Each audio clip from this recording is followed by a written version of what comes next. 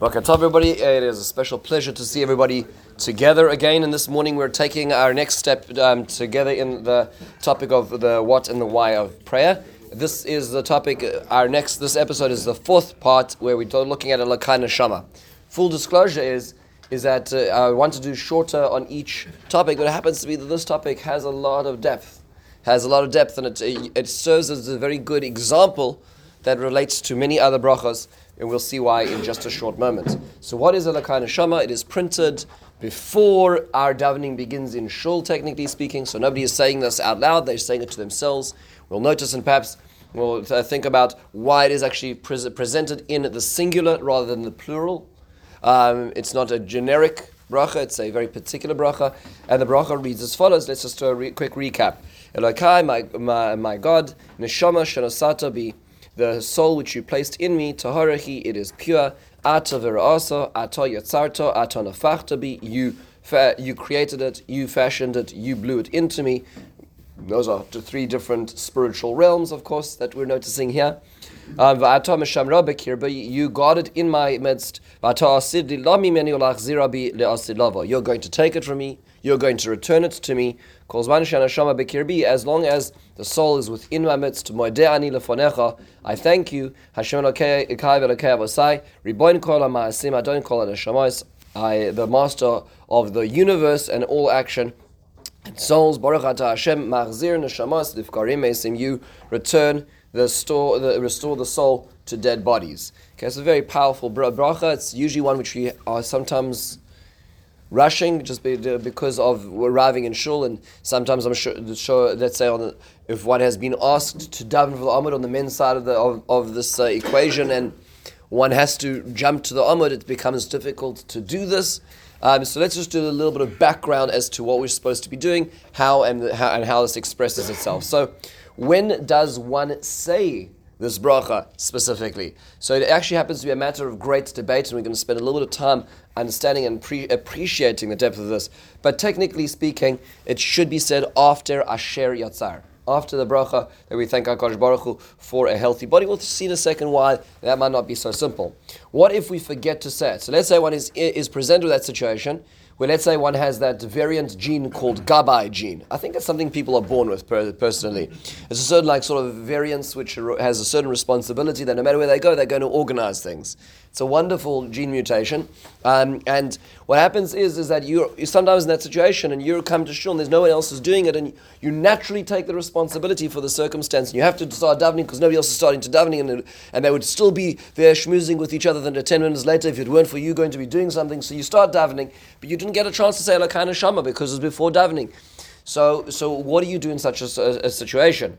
So interestingly enough, Elokai Neshama is one of these brachas which is said before davening, which actually has a parallel twin during the davening.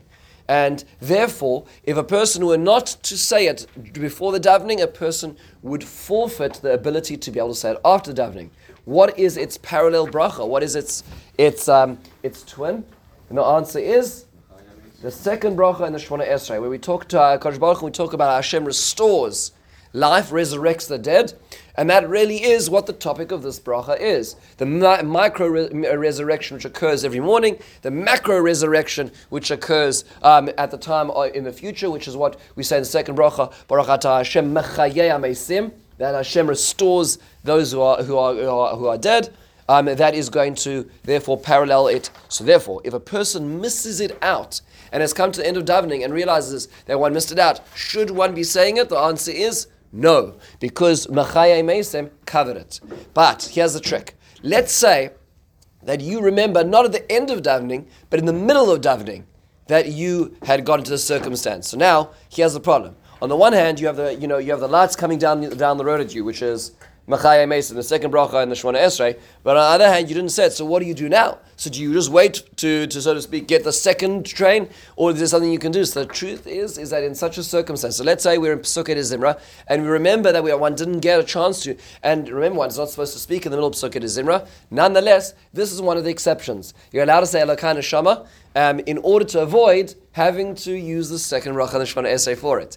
Similarly, even if one were in the Kriya Shema area, the next stage of davening, one would be able to do it bein haprakim, right? So let's say between Yotzera Ma'oros and Avarabba, a person would say Elokai Neshama and then continue in order to avoid being in such a circumstance. And if ultimately one were to get to Shemona Esrei and has realized that one did not do Elokai Neshama, one should actually say the bracha, the second bracha of Shemona Esrei, trying to intend not to say Elokai Neshama, so one can still say it after davening. So just to be aware of this, because by default one would be able to be Yotzei on this. And what happens if? Yes, Tibi. One question.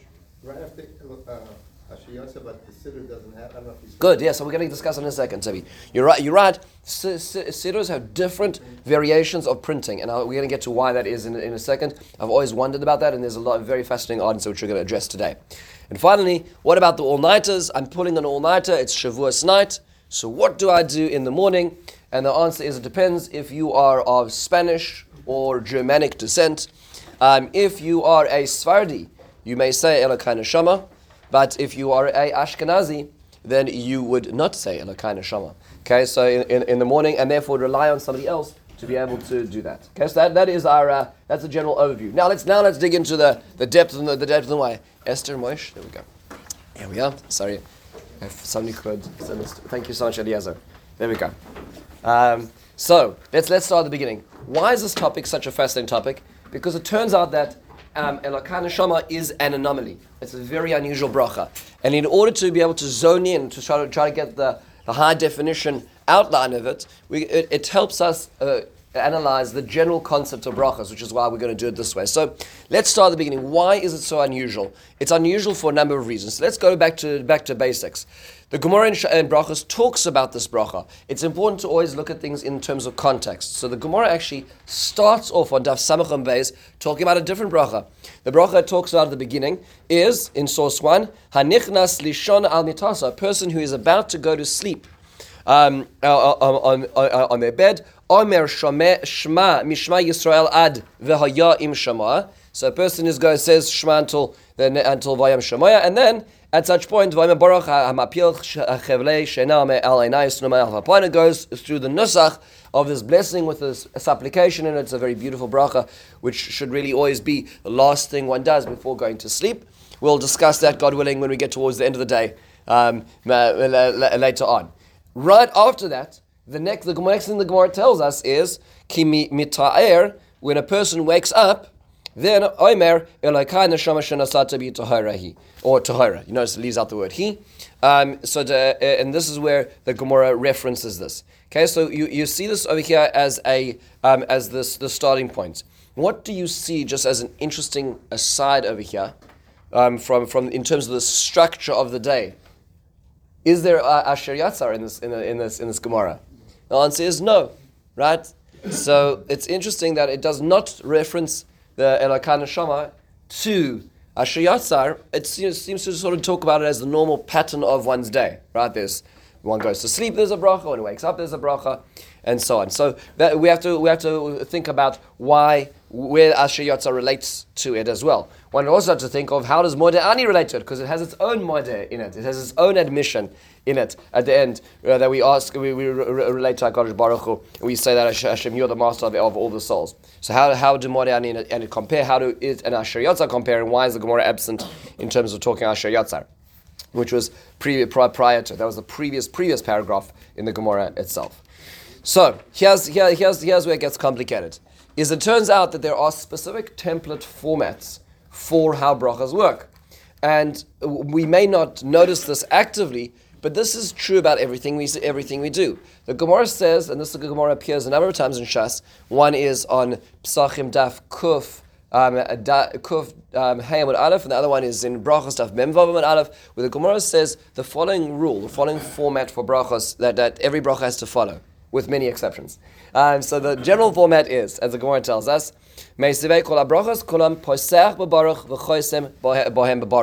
every blessing starts and ends with a baruch. Can anybody think of a default example, just for a moment? What was that? Asher Yatzar, fantastic. Asher Yatzar starts the baruch, ends the baruch. Any other examples in the course of our day, our week? Kiddush, Friday night. God, so the second bracha clearly starts and ends. Any other brachas?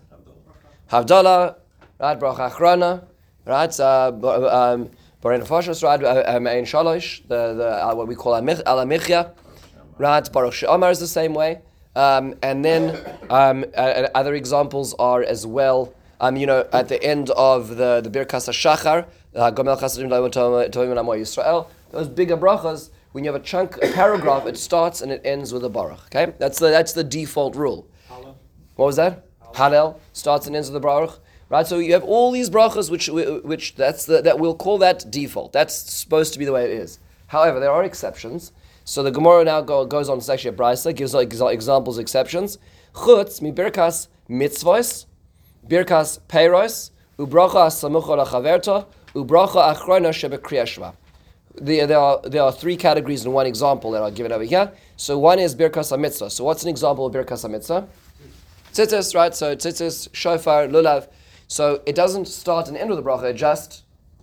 It kind of just starts, right? There's no. So it just says Baruch Atah Shalom Kenem Melech Haolam, Asher Kiddush Shana B'Mitzvah Tzivanu. That's the extra, added template for a Birkas HaMitzvah. You command us in the mitzvah. You gave us the opportunity to the mitzvah.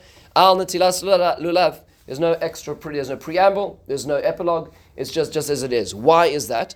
The Rashbam, that's Rabbeinu Shmuel, Rashi's grandson, on the Gemara in Pesachim says very simple. I just put it below in source 5. We don't need to read it inside at this point, but just for reference.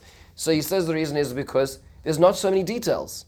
It's not like we need to explain to ourselves. Now, we're not explaining to Hashem. Hashem knows why He commanded us these things. But we don't need to explain to ourselves so much. Hashem, you gave us the opportunity of doing something which is going to be immortal, something which has infinite capacity to change ourselves. So it's very simple. Hashem, you told us to what it is. Sheikh Lulav, put up a fence. Whatever the mitzvah is that we're doing. Very little explanation needed, so therefore it's short.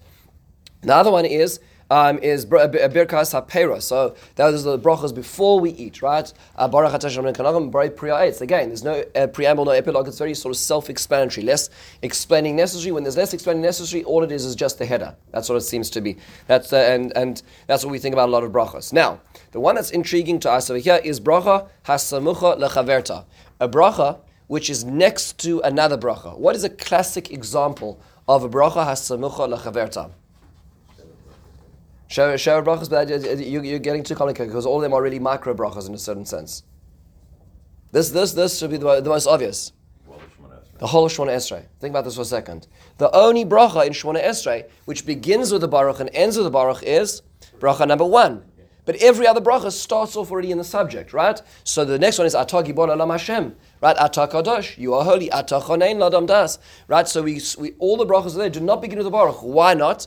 Because in a certain sense they've been anchored by the first bracha, which begins Baruch Atah Hashem Elokeinu Elokeinu Elokeinu, and they all lean, so to speak, on that first bracha. Other examples are, where else do we see this type of pattern? Same thing with Birkas Kriya Shema. Right, so we have, before Kriya Shema, there are always two brachas. The first one starts, Baruch Atah Hashem, ends with the Baruch Atah Hashem. The second one, Ava Rabba Avas Alam, whatever the nusach we're using is, that never starts with the Baruch. Why? Because it's leaning on the first bracha in that pattern, right? So it's sort of set up as this in that way. So yes, there is content. There's more explaining necessary in the bracha, but we don't need to start with the bracha because we already, so to speak, set the tone for this blessing. So that's why the brisa had to explain. And what's the other example is the bracha after the Kriya Shema. Why does it need to say that? Because how does that? Because there's Kriya Shema in the middle. Think about it. How does the third bracha of the Kriya Shema start? It's afterwards. It starts with the words Emes ve'emunah or Emes ve'yatziv, and there's no baruch at the beginning, and it's not technically smucha lechaverta. It's not technically right adjacent to the previous bracha because what's in between is Kriya Shema. So the brisa makes a note that this is a little we'll call it stretched bracha samucha lechaverta. Okay, so default. If you have a short idea, a birkas mitzvah or birkas haperos, then it's short. It's just a heading. Any bracha which has expansion in it has a bracha at the beginning and the end, unless it is leaning backwards on another bracha which is naturally adjacent to it. Naturally is actually something we could investigate because there are ways of creating bracha samucha lechaverta. As an example, can anybody think of an example of where you have to create a situation of bracha hasamucha lechaverta? This is for those brachas B folks out there. Where is an example where you try to create a bracha hasamucha lechaverta situation? Birkas Kohanim, no. Good guess though, because there is a bracha there. This is an interesting aside. is Tfilas Haderech.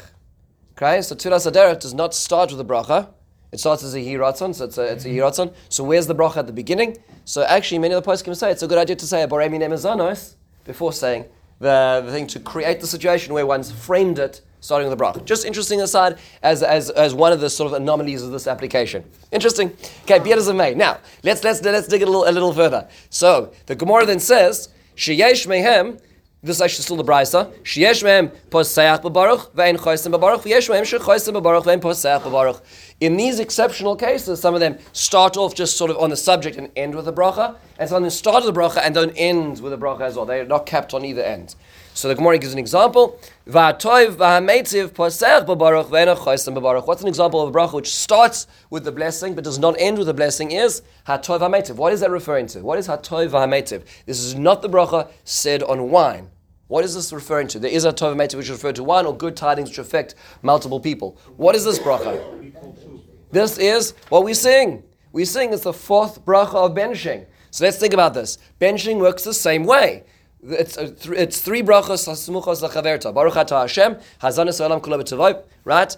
And then we get to the next one. What's the next bracha start off is? No telecha. Though the next bracha start with rachemna. So those brachos are smuchos lachaverta. They're leaning on bracha number 1, which is why they don't start. And then the funny thing happens is bracha number 4.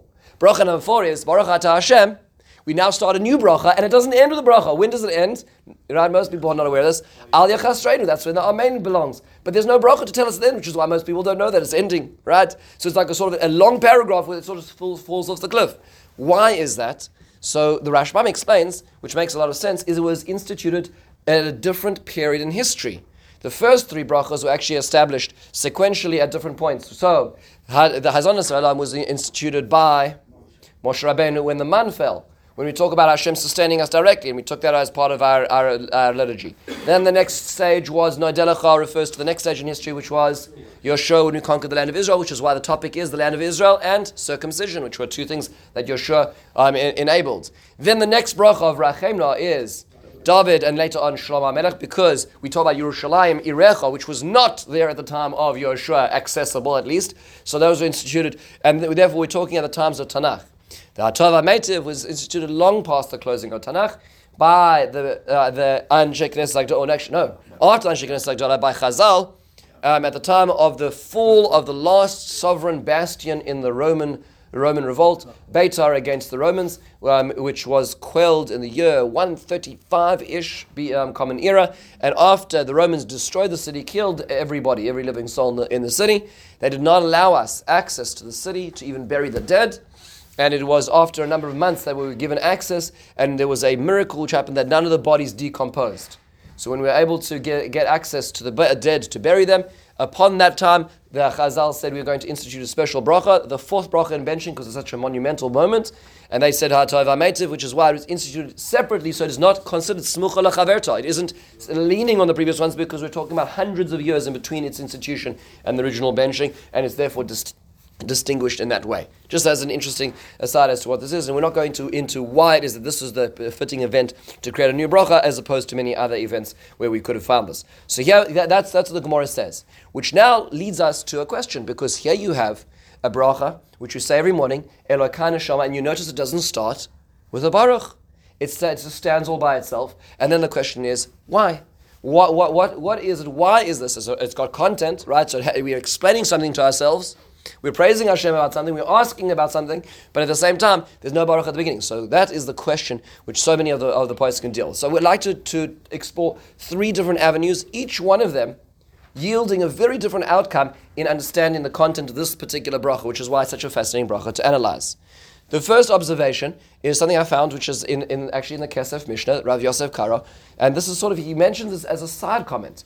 So this is why it's such a fascinating topic to analyze, because we're talking about the rules of brachas. When Anshe Knesset Agdola made brachas for us, we were no longer in that, so to speak, organic stage of poetry, where I feel this kinship and endearment to my Creator, and I burst forth in song as I'm about to eat my bread. No, Anshe Knesset Agdola says, we're going to give you this textbook structure of how to do this, and this is what you need. And anytime you make a regulation, there are rules. You can't just regulate something and give an idea. You have to have very precise rules. What are the rules? So the Rambam says in source 4, the Rambam in Mishnah Torah in Brachos says the following: "V'nusa kol habrachos Ezra ubeis dinah tiknam." When Ezra came back to the land of Israel, at the beginning of the second Beis Hamikdash, he instituted blessings. Don't add, don't subtract. He got it right. A person who decides to, so to speak, have their own poetic license in the brachos is a mistake. Now, that does not mean to say we can't speak to Hashem in our own words and thank Him for things in our own way. We should. But when it comes to brachos, we should use the machinery given to us because he got it right. He knew what he was doing. He was part of this entity called Anshe Knesset Agdola. Among them, many prophets who utilized this as the way to say the correct phraseology. We'll call bracha she'ein bo haskaras shem u'malchus eina bracha. So 2 ingredients necessary is to have shem. What's shem? Hashem's name, right? And malchus. What's malchus? Melech haolam. Right. So by the way, actually it happens to be I was at Abdullah at somebody's house a little while back, and they reached the end of the Hamavdil, and then somebody said, "I don't think you said Melech haolam." I just said Baruch Atah Hashem, Hamavdil ben Kodesh Chol ben Oloch Hashech, right? And it's so easy to do that, right? And you have to repeat the bracha. Because the Rabbi says you need to have those 2 things. You need Shem and Malchus. Okay, you need to have both of those things. Elohim Kain, unless it was dependent on the one next to it. Okay, so the Kesef Mishnah, Rabbi Yosef Karo, makes an observation on this. And he says, which is not considered the whole thing, but he says in the second line, at the end of the second line in source 5, he says, V'hachi nichali birkas Elokai Neshama. This now explains to me how Elokai Neshama works. She'ein bo Malchus, we don't say Melech haolam in us, right? So how's it a bracha? Baruch atah Hashem machzir neshamos levgarim mesim. We don't mention Hashem's malchus. He says v'gam eino samucha na'asher yatzar. It isn't even close. It's not necessarily printed right after Asher yatzar. Deha meikar levado hiskinua. It was established independently, as we see in the Gemara we looked at, which is not next to Asher yatzar. Kimitai mishanasai lemer Elokai Neshama. Ela vaday must be came into kamar Elokai chashiv k'moi malchus. By saying this bracha, you start with God's name. If you start with God's name, it's like mentioning His monarchy. It's like mentioning that it's His name and His monarchy in the same word. That's what the Kesef Mishnah suggests. Why it acts differently. So all the other brachas where we start off, so to speak, without a Atah Gibor, all the other brachas which are Samuchas Lachavet and so on, there's no mention, so to speak, of God at the beginning. This is the first word, is Hashem. If we're mentioning Hashem, that's why, so to speak, it is a pseudo mentioning of Shem v'Malchus in the bracha, as would be suggested. Now, this is we'll call this an answer on technicality, right?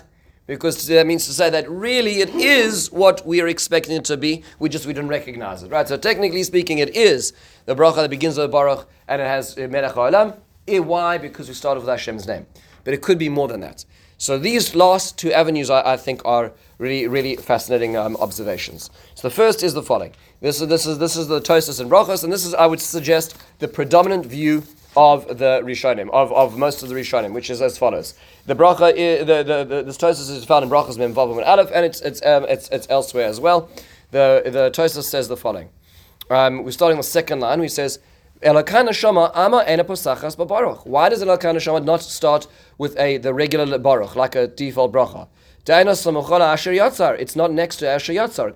Kagonim loy ba mina nekavim diyadav taharos ein zarich lebirkas Asher yatzar.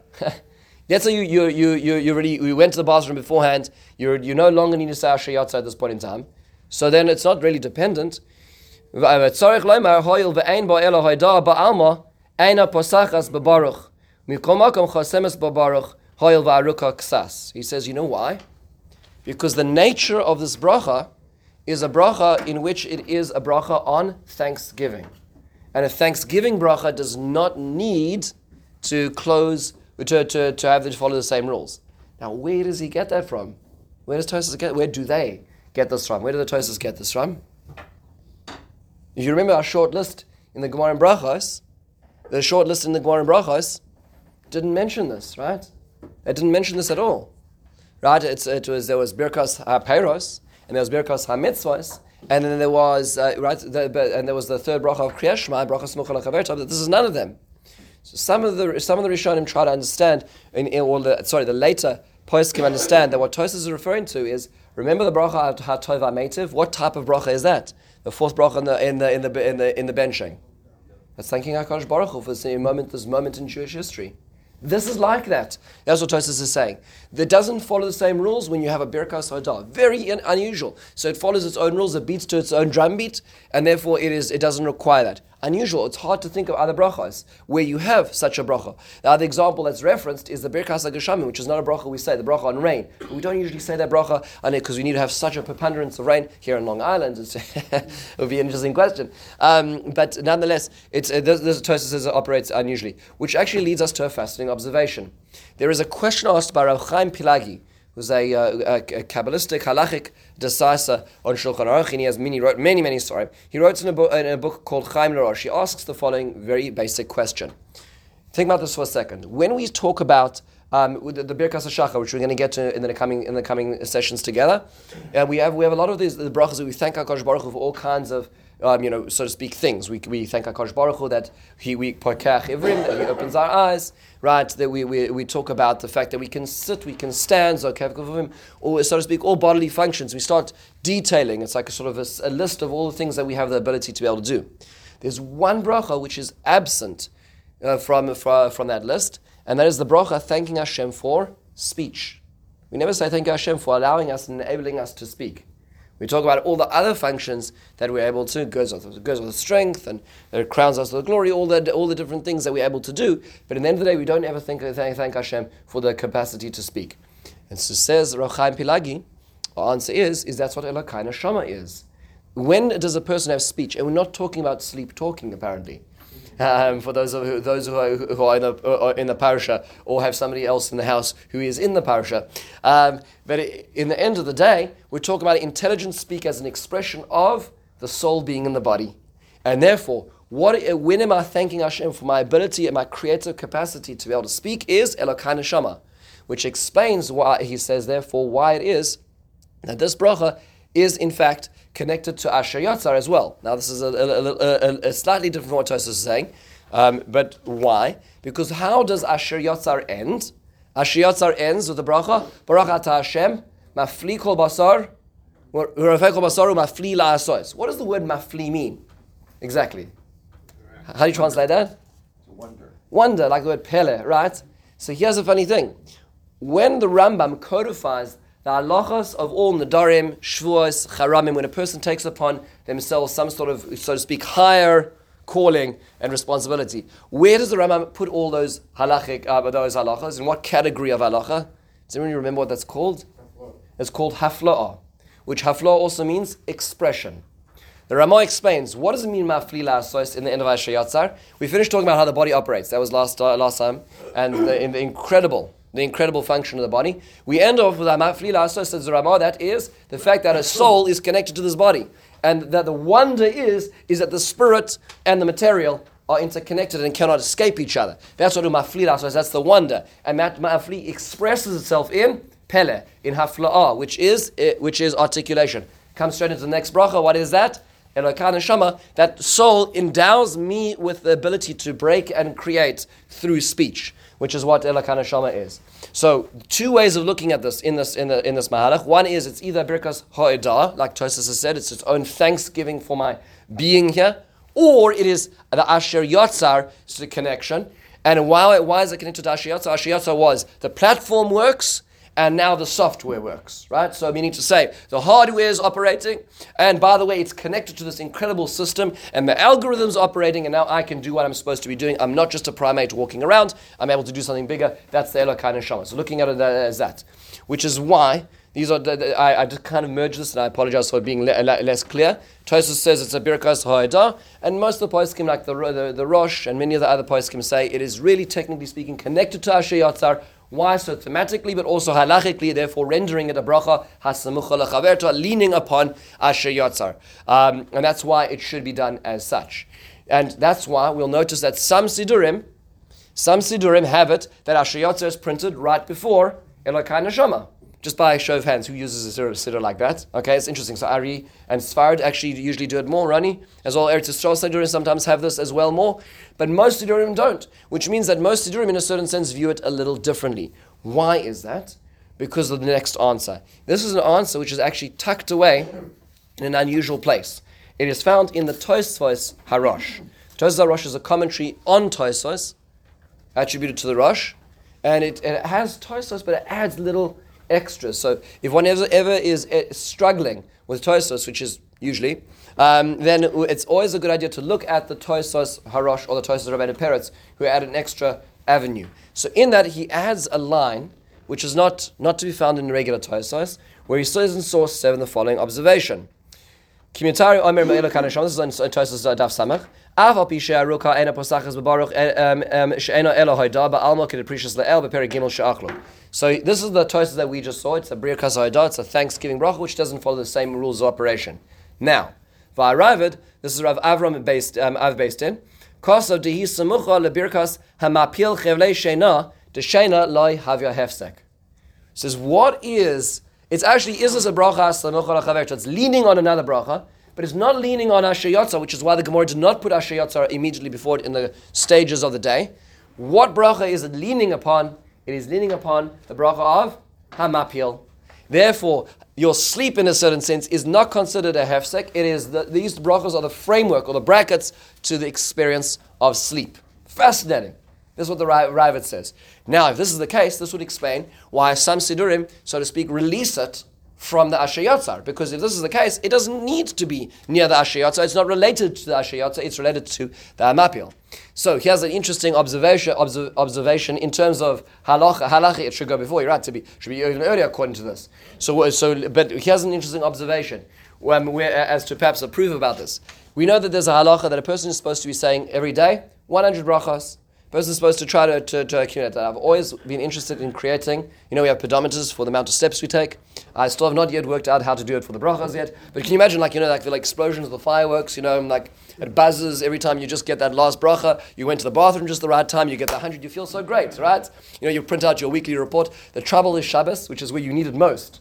Right? It's the same thing with pedometers, right? If our insurance companies knew how many steps we took on Shabbos, it would just cover all the 10,000s of the rest of the week, right backwards. But nonetheless, okay, so it's an invention yet to be made. The 100 brachos. The Mishnah Berurah codifies this, and he says, let me tell you how you start counting. So take a look at this fascinating Mishnah Berurah. This is later on in Siman Memvav, in source 8. He says, there were 100 people dying per day. Tikin David has there, Nevarech Mea brachas b'chol yom. So David Melech says you should bench 100 brachas a day. V'nei, b'chol yom anu mevarchim oid yoser mi mea brachas. This is on a regular day. If we're doing all our davening, we're doing all our brachas, we're doing more than 100. Keitzad, b'layel l'kashoy lech lishon mevarech hamapil v'shacha mevarech al nitzilas adayim b'asher. What does he start with? How does the day begin? How does the day begin according to the Mishnah Berurah when you start the clock counting? Hamapil. Now, if you're going to say, that's because in the Jewish calendar, you know what, night is the beginning, right? Well, then you should have started with Mariv, right? Right? We do Mariv first. So then there's all the Birkas Kriyash Man, there's a Shmona Esrei, that's 19, and then another 5, right? There's a lot of other brachas in. What about supper?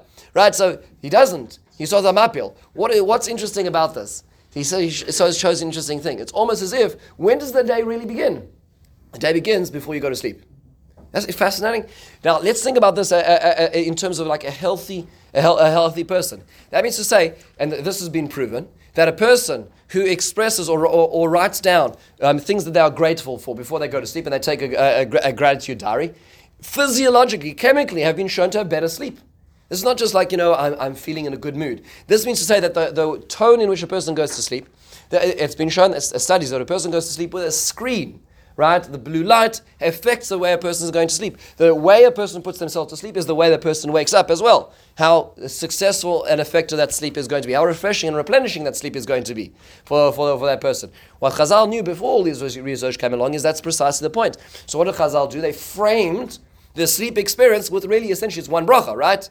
It's at the beginning is Amapil Shena HaKadosh Baruch Hu depositing, right? So sort of like, when you check in, I'm checking in the keys, I'm putting them on the counter, and now I'm taking them back. So that's what's happening. Neshama is being checked in, Neshama is being checked out. There's a bracha at the beginning, which is why Elokai Neshama does not start with the baruch, because the process started. My day began with how I started. What they say is, you can't get up like a lion if you went to bed like a dog. Right?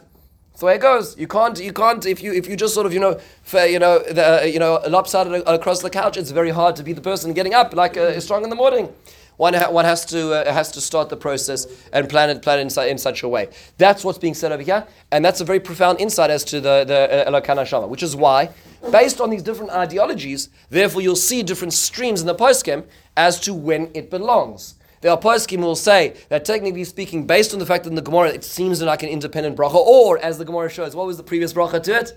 Hamapil, which is the why the Raavad is saying this. So therefore, it is not necessary to connect it to Ashiyatzar. And in fact, when giving the Seder Hayom, there are poskim who say that it should go. How does it go? Al Netilas Yadayim, Ashiyatzar, and then Birkas Torah, and then the Elokai Neshama. Why is that? Why are you putting the Birkas Torah in the middle? Obviously, it seems to be independent. Whether that's because it's a Birkas Hayadah, whether because that's related to the sleep, and as Tibi points out, it's a good ha'ara, it should be early on, it should be as you wake up, essentially, based on this stream. But we see over here is how dependent or independent this bracha is, depends on the nature of this bracha. And by the way, just one last point, this will change the thought process we have when making it.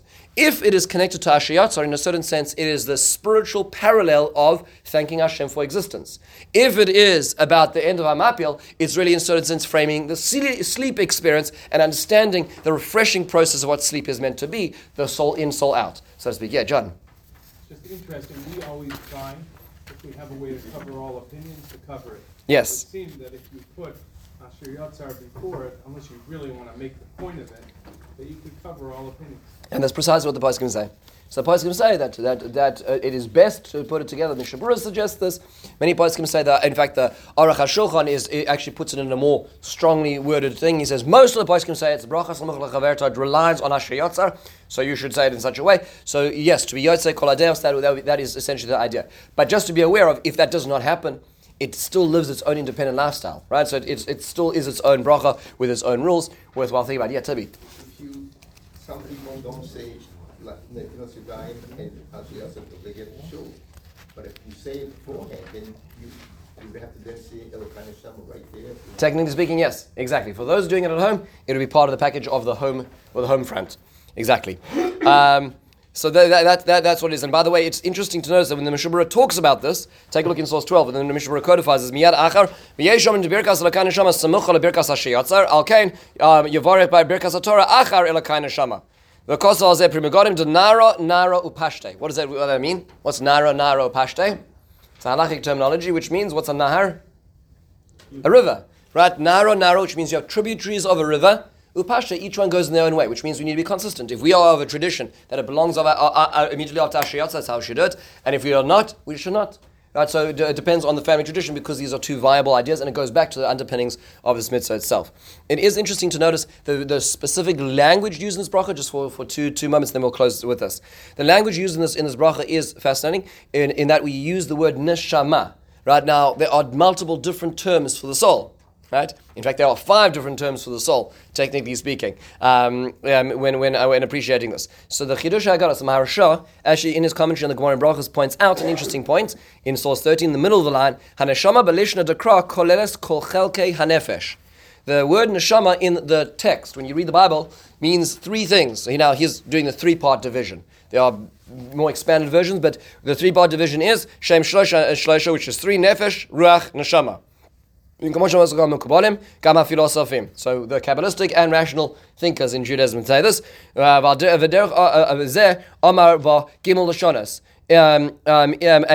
barasa ala nefesh ha'ativis shem avivra elokim es adam. Ata yatzarta bi ala ruach ha'chiyoni shem vayitzer elokim es adam. Ata nafachta bi ala neshama sha'asechles. So he says the reason why we say those 3 phrases about Hashem depositing in us relate to the 3 parts, or the 3 main parts of the soul, which relate to our instinctual self. That's what we'll call it. If an animal has a nefesh too, the ruach is the emotional component, the neshama is the spiritual, intellectual component. All those 3 with the glass blower, it's sort of the receiving air through the pipeline and the blower's mouth, so to speak, if one wants to think about in the Kabbalistic terms of how the human being was infused with the neshama. Those are the things which are being returned. Technically speaking, when learning the Ramchal, it is worthwhile noting that it is only the upper parts of the neshama which migrate during sleep. So that would be ruach and neshama upwards. Nefesh, technically speaking, is somewhat tethered. So the instinctual existence of a human being is that spiritual part of the pure human being is tethered to the body. The other ones have a little more flexibility, which might be why We use the word neshama as well because those are the ones which are migrating further and are returning at this point in time. To be aware of this. We also notice an interesting point is we say Atam meshamra bikirbi, you guarded in my midst. There's a really remarkable medrash which says in the Yalkut Tehillim, where we say the very last words of all of Sefer Tehillim, which we say in our davening every day, Kol haneshama tahalelka, all my soul will praise you. What does that mean? What does it mean, all of our soul? Which parts of it are not or yes? So the Medrash says in the Yalkut, all our existence, our soul, so to speak, is oscillating and trying to escape the confines of us. So how is it tethered to us? How is it bound to us? So really the soul, so to speak, every breath that we're taking, it's trying to leave us, and Hashem is, so to speak, pushing it back. Right? His presence is holding it within us. And so Al-Shech HaKadosh says, that's why we say, Atam Hashem Rabbi Kirbi, HaKadosh Baruch Hu, you are ensuring that we remain a spiritual physical being, and not that the spiritual runs away from the crassness of our body, which is very much an antithesis to it. Taking that one step further, Rav Hirsch points out, and that's why, so to speak, the neshama is almost like an internal spiritual agent in our body, which reports the truth. The way he says it in his commentary on the Siddur is the following. He says, take a look at the sentence which begins with, I make acknowledgement, halfway through the paragraph in 16. I make acknowledgement before you, that is, what does it mean? Why do you start admitting to God now? He says, I have no secrets before God. That which my soul knows, God knows, for the soul itself is divine light which shines through the innermost being. So, meaning to say, because I am tethered to this neshama, which is part of me, and that neshama is a chelek Elokai mimal, and that's a part of God, that means to say that there's nothing I can hide, because once the neshama returns into me, there's nothing I can hide behind, there's no excuses I can make, because that is, so to speak, all revealing, because that is part of the divine system. I'm on the grid. And therefore there's nothing to be talked about. I'd like to close with perhaps the words of Rav Kook on this, which is in his translation of his commentary. It's not his commentary on the Siddur, it's actually in Orot, but there's a beautiful Siddur which came out recently. Koren published the Rav Kook Siddur, translated by Betzalel Naor, on Rav Kook. Now, it is very hard to read Rav Kook in English, because it's very hard to read Rav Kook in Hebrew. So it's the ideas are much more profound than language can couch. But nonetheless, just to get a sense of this moment, he says, there is an ongoing tension between the infinite light, the Or and Sof, that's the Almighty, which is the source of the soul, and the egoistic and individualistic identity that it must assume for the duration of its bodily sojourn. That was sort of the tension that Al-Sheikh was talking about, how Hashem sort of preserving that tension.